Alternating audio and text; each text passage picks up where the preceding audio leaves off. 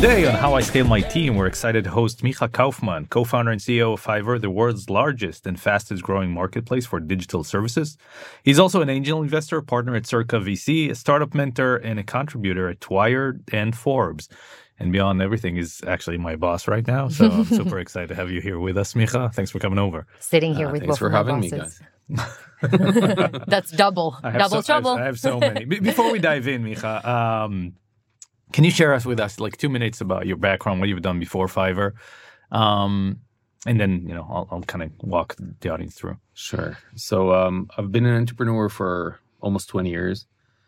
Fiverr is my fourth company, and actually being an entrepreneur is my second career. I started my career many, many years ago as a lawyer. Boo. Yeah, we had so many lawyers here. I'm clean for 20 years. So, so I don't know if it counts. But yeah, that's kind of the short version of my career. That's a pretty brief version of your career.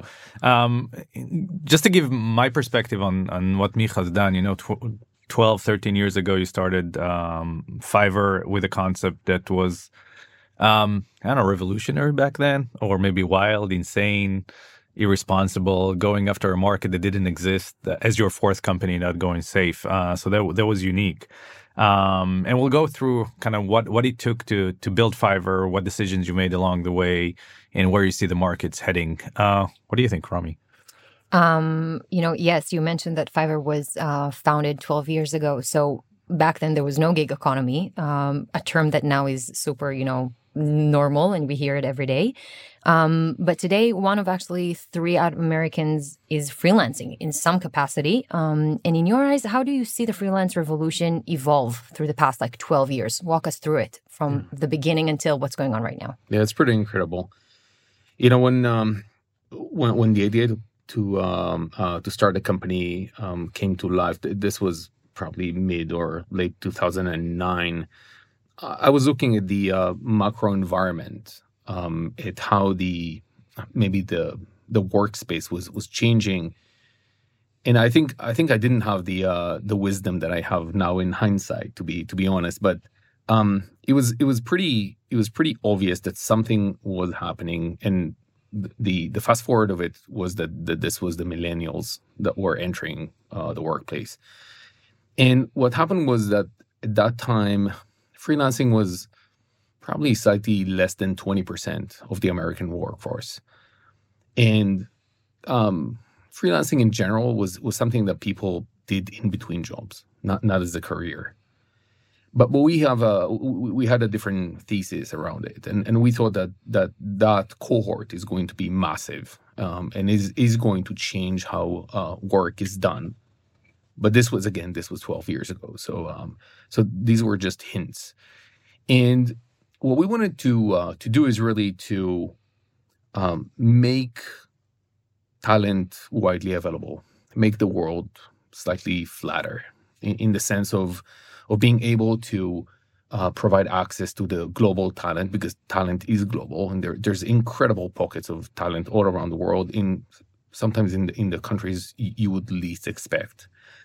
And we wanted to liberate that. We wanted to make that accessible, but we also wanted to make the experience of working with a freelancer as easy as shopping online on an e-commerce platform, which was, Shachar gave a few superlatives about the idea of Fiverr. It was largely ridiculed at the beginning.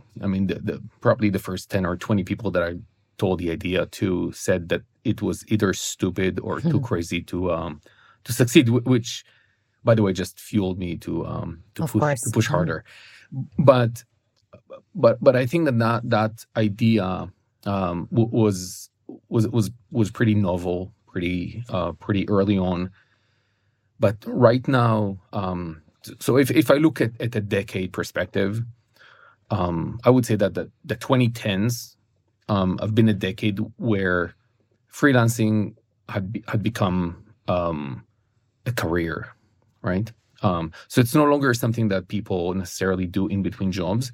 It's a career decision, but it's also a lifestyle decision. because it comes with pros and cons, obviously. But I think it fits the generation that started it. And I think that what we're seeing now in the 2020s, and probably we're going to talk about this, but it is the decade in which, because so many people are involved in freelancing, it's statistics speaks about the fact that by the end of this decade, 2030, over 50% of American workforce are going to be freelancing, which is incredible. But that means that 50% of talent is not going to be available for full-time hire, right? Which means that we need to have mechanisms. We need to have a system of how to integrate that talent into workflows. With that, Micha, again, being part of Fiverr now, and obviously looking outside into Fiverr before we became part of the company, obviously impressive company. You built it from nothing to a few $1 billion, hundreds of millions of dollars in revenue. But I think what's most, what I'm most, as an entrepreneur myself, you learn to appreciate how difficult it is starting something from nothing and turning it into, building a team, and then, making your first $500,000 and $1 million in revenue, and then 10 million. It's so difficult climbing up that mountain, obviously getting to a 1,200 people company, super complicated. But I think what's most impressive is the fact that, and I don't know if most of the Fiverr employees in the ecosystem recognizes, is a lot of the trends that we're talking about in the last 2 decades are kind of embodied in how Fiverr operates. It's, the world is flat, to your point. I mean, Fiverr literally has helped take, hundreds of millions of dollars and move them from Western countries to globally, and kind of flattening the world to give everybody equal opportunity. It changed the economy again, helping freelancing become more mainstream. It helped companies move a lot faster because now they can, outsource more digital services. And so obviously without, I'm not even going to ask you, but I doubt you even thought or recognized that's what's going to happen when you started the company to that extreme. But now that you do, and you look 5-10 years into the future, how do you foresee the freelancing economy evolving over the next 5 to 10 years? Yeah. What's really interesting is the acceleration that we've experienced because of the pandemic at the beginning of it coincided with the beginning of the decade. I think that everything we're seeing right now would have probably happened anyway, but it was compressed into the first 2 years of the decade. And everything we probably thought would take 10 years to happen would more likely take 5 or 3 years even. So the point that I was making earlier is that if so many talented people are involved in or are becoming independent talent, that means that organization would have to rethink the way they work with talent in general. And I think the way we think about this is that organizations of the future are going to be more of the type of organic organizations rather than structural. And the term organic organization was termed in the late 50s, right? And this is actually describing organizations that have deep appreciation for outside talent and are less structural, meaning that they're more agile, they're flatter by design. And that, I think, will allow organizations to think about including talent wherever talent is. And if there's something, I think, super interesting about what happened with the pandemic is the fact that, at the beginning of 2020, overnight, the entire world went into lockdown. And all of a sudden, when you think about organizations, when you think about businesses, all of a sudden they lost control over their employee time, right? Like, our physics is limited by space and time, right? So, which, by the way, when you say that, it's insane to think that 2 years ago, people when I say people, organization management thought they control people's time. That's exactly what was my thought. I'm like, somebody control my time? Yeah, somebody control my time and everyday life and structure and everything. It gets crazier because one, there's the false notion that you control people's time. But then there's something even more fundamental, which is the idea or the illusion that you own your employees, right? The full-time social construct gives the false notion that you control your employees. But if you look at statistics, let's take high tech, for example. The average tenure of a high tech employee is 1.8 years. That's not ownership of anything, okay? But the point that I was making is overnight, everybody lost control over people's time.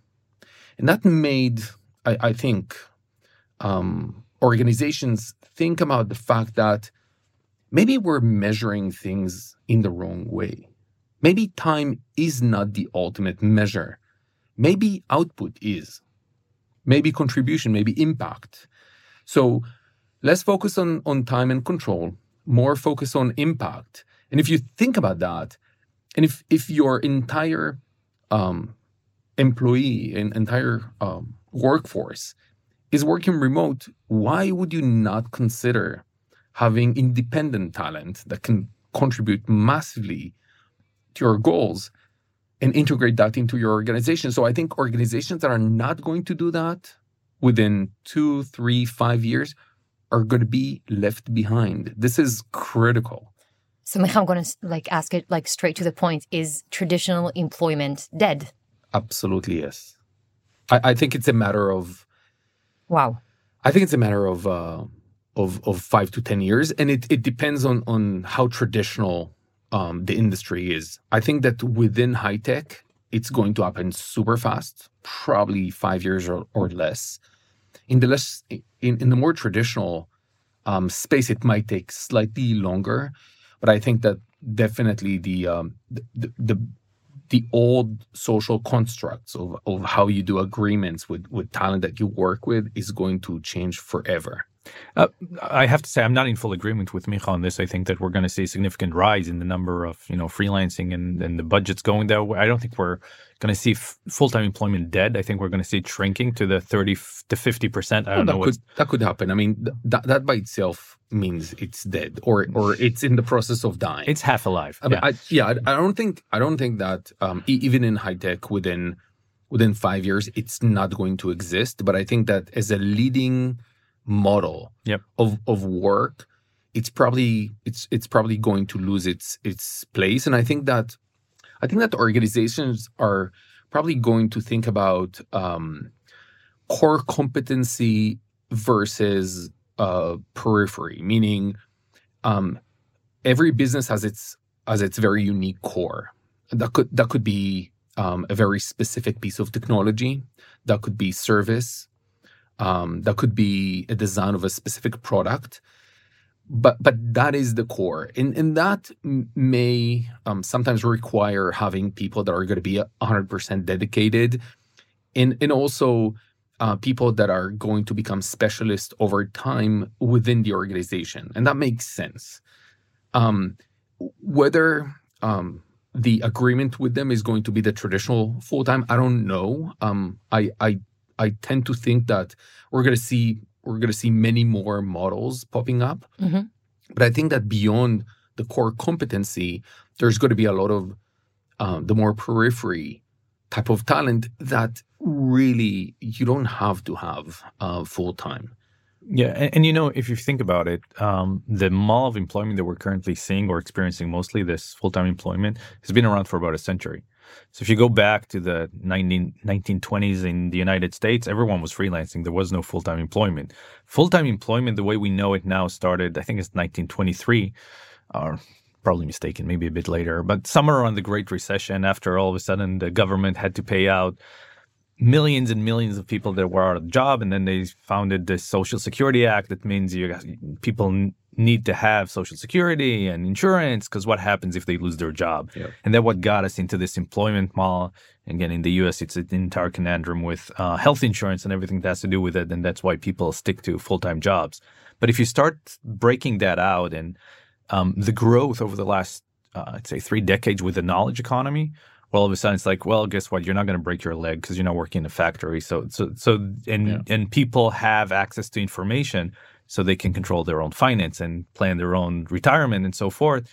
Then really, do we still need this employment model where my company takes care of my future? It's like, no, most likely I can take care of my own future. I don't need a company to own me in order for me to have a retirement. Yeah, but it also has an impact on how we feel as people and our community. And a lot of us feel really related and, attached to the companies and the brands we work at. And it's going to change also, because if I don't have that attachment anymore, so what does it mean about me? What does it mean about... So I'll ask you, okay. Funny that you're here in the room. It's like, do you feel, and I know who you live with, it's like the fact that you don't have an established relationship. Does that mean there's a problem in the relationship? You feel differently just because there's no contract in place? No, it doesn't mean anything. Avi doesn't mean anything. But no, but I think that a lot of people today have a strong relationship with the place that they work at. You can still have that relationship. Exactly. That's exactly what I'm saying. In a different perspective, in a different way. By the way, I think it's even, if you think about relationship, it even strengthens the relationship because you choose to be there every day. And if you don't like it anymore, it's like, move on. Exactly. So, while many small businesses and solopreneurs and even freelancers themselves have really learned how to leverage, the extensive freelance talent available and what we've been talking about, but it appears that, the gospel has not made it into corporates. And many, executives and managers and companies today are not really, leveraging all the amazing things that we have been talking about. Why is that, Micha? Agreed. I mean, I think the probably the reason is that larger ships takes longer to change course, and usually, when you look at enterprise businesses, they're most likely to be last to adopt new technologies and new solutions, and I think that this is what's happening, and I think. It's mostly due to the fact that people are used to work in a certain way, and it takes time to disrupt that way of working. And people are, I think pretty resistant to change. But I think that this is changing because again, if half of the talent in the world is not going to be interested in being full-time employed, then companies would be forced to think in a new way about talent. And I think that the companies that are doing it or starting to do it right now, and there's, all kinds of funny titles popping up, like the chief freelancing officer and stuff like that. But essentially, this is the future of a chief talent, whatever it is. Yeah, Forbes just had an article about chief or VP future of work, something like that. That is, whatever.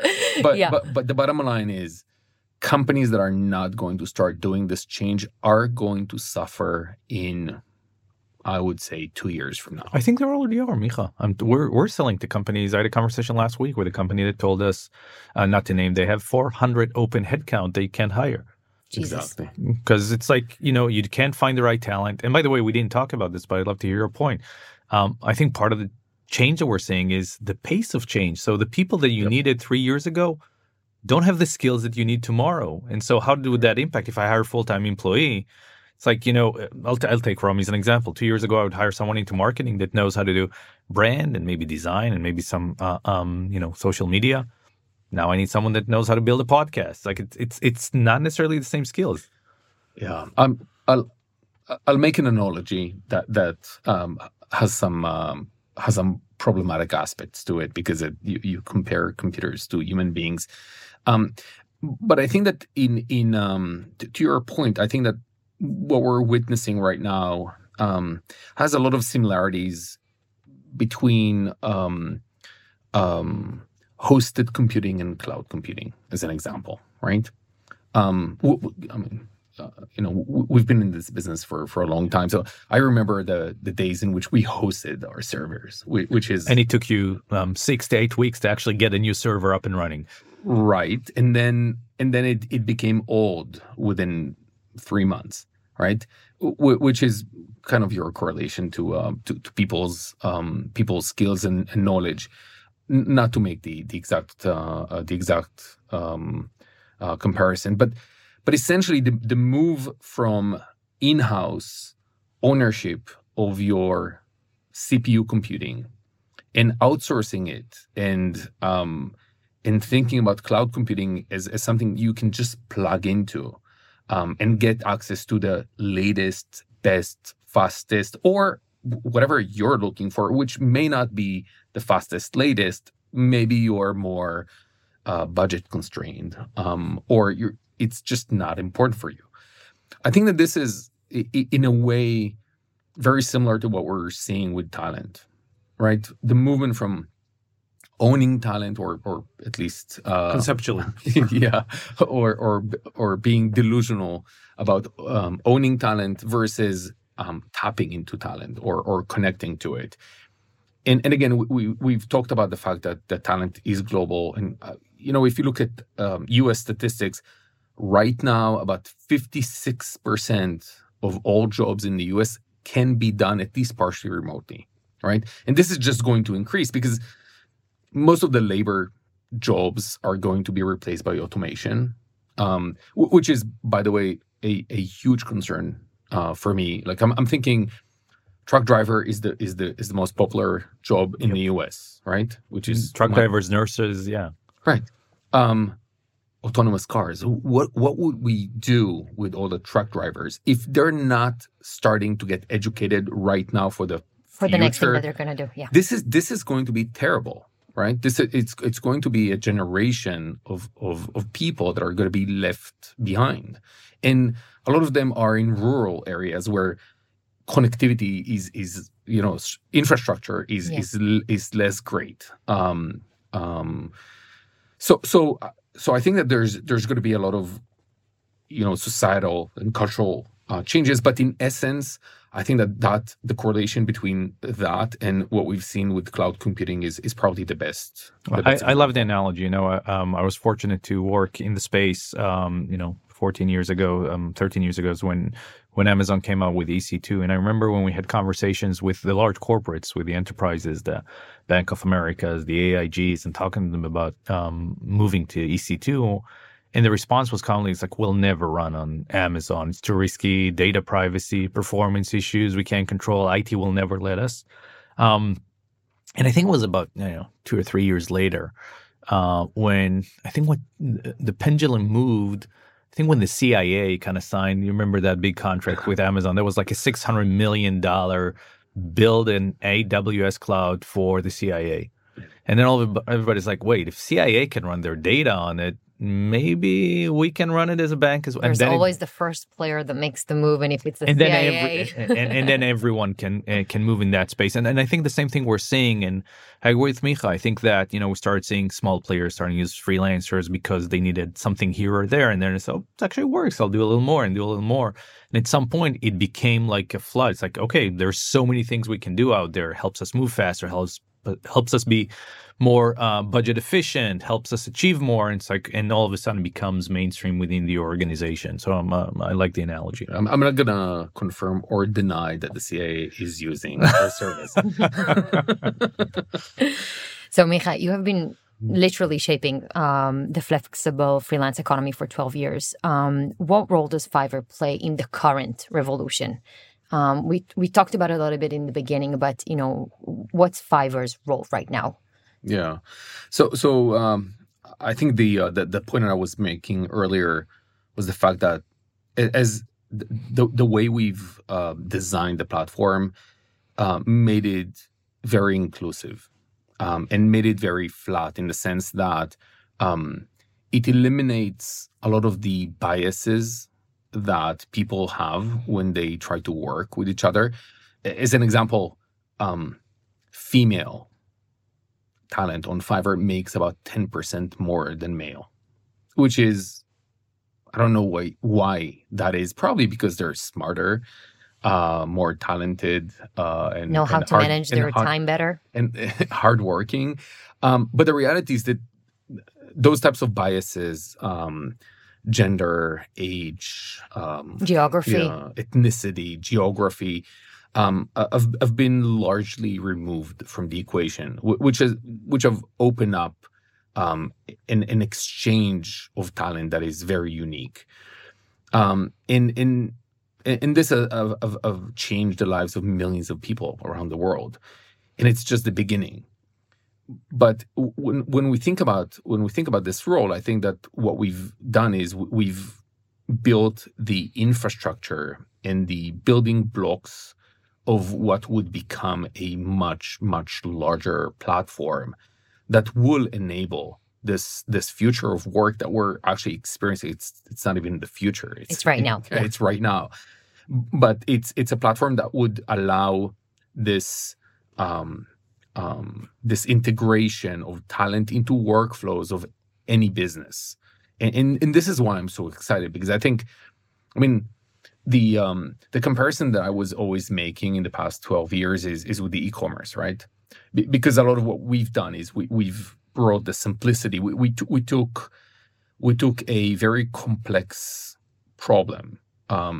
We took a market with high friction and low efficiency, and using software, we've eliminated those challenges. And it's very exciting because building on that infrastructure, you can design a system that makes that integration so simple and can include so much incredible talent that we have all around the world. And as a business enablement, we've seen, the history of Fiverr is we started with small and medium-sized businesses, and over time we're now serving a lot of the Fortune 500s of the world. But if you think about small businesses, this is do or die, right? For them, and this is why they're the first adopters always, because they don't have any choice. They don't have the luxury of choice. So I think I'm super excited about where this could actually take us.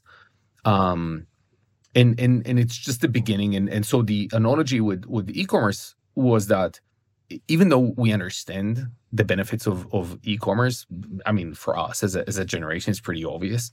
But I remember when eBay and Amazon just started, the e-commerce version of eBay at the beginning was that if you purchased something, knickknacks or Beanie Babies or whatever, they would send you an envelope to your house where you would put coins and you would send. This was like the first version of e-commerce, right? It took over 2 decades for e-commerce to reach 10% of commerce, and it increased commerce massively by just enabling more of that. But it takes time, so we have the patience. We've been super fast growing for over a decade, but I think that this is the slow part. to Shahar's point, I mean, once it tips, once the CIA comes in, then it's just it becomes an unstoppable force of nature, and I think that we, and I can say we because we're one now, we're one family, are in the right time, in the right place, with the right solutions and the right understanding of how that change is taking place.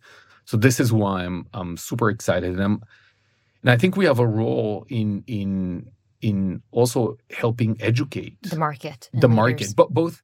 I mean, when we think about talent from the talent side, we're not just a platform that connects people or businesses. I think we're more than that. And I think when we think about talent, if freelancing is a career, then you need to think about career advancement. You need to think about professional education, about training, and about opportunities.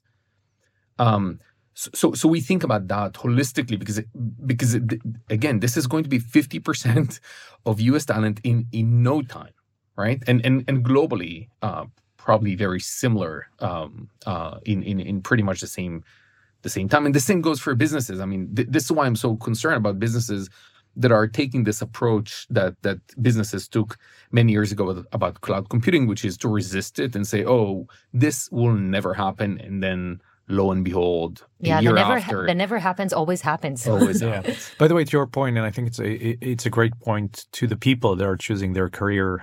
Depends on your stage of career. I was interviewing someone earlier in the week, and she spent her entire career, 20 years, in the same large public traded company. Super smart, super capable. And I was like, it doesn't matter if you join us or not. At the end of it, you got to move out. You spent your 20 years in the same company.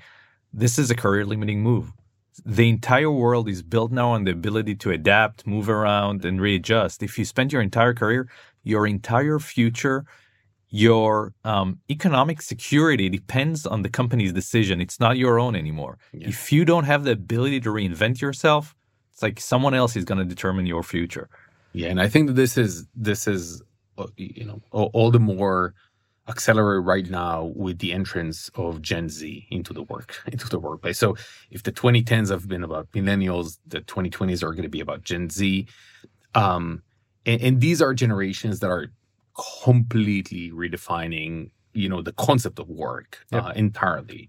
So yeah, everybody better adapt and become agile because this is the future. So with that, first of all, I will congratulate your own Gen Z baby. Fiverr is going to turn 12 very shortly, so it's a very happy birthday. Thank you. It's amazing. Next year, bar mitzvah? Yeah, probably. We'll work on it. So last question, Micha. And kind of moving away from Fiverr for a second. Before you started Fiverr, you built 3 other companies, different spaces. Yep. None of them were as successful as Fiverr, obviously. Right. Would love to hear kind of what's your take? What's been different about Fiverr? What were you learning? How did you build the company differently? Yeah. I think a lot of the success of Fiverr has been lowering the rate of mistakes. Based on the tremendous amount of mistakes that I've done in the previous 3 companies. And it's, I don't even know where to start. It's its own podcast. That we should probably do. So first of all, I should say that 20 years ago, when I decided to leave my practice and start my first company, none of what exists now in terms of knowledge existed in a widely accessible manner. There weren't books about entrepreneurship. There was no online knowledge. Quora didn't exist. Google was, in its infancy. So it was very naive. Almost childish, right?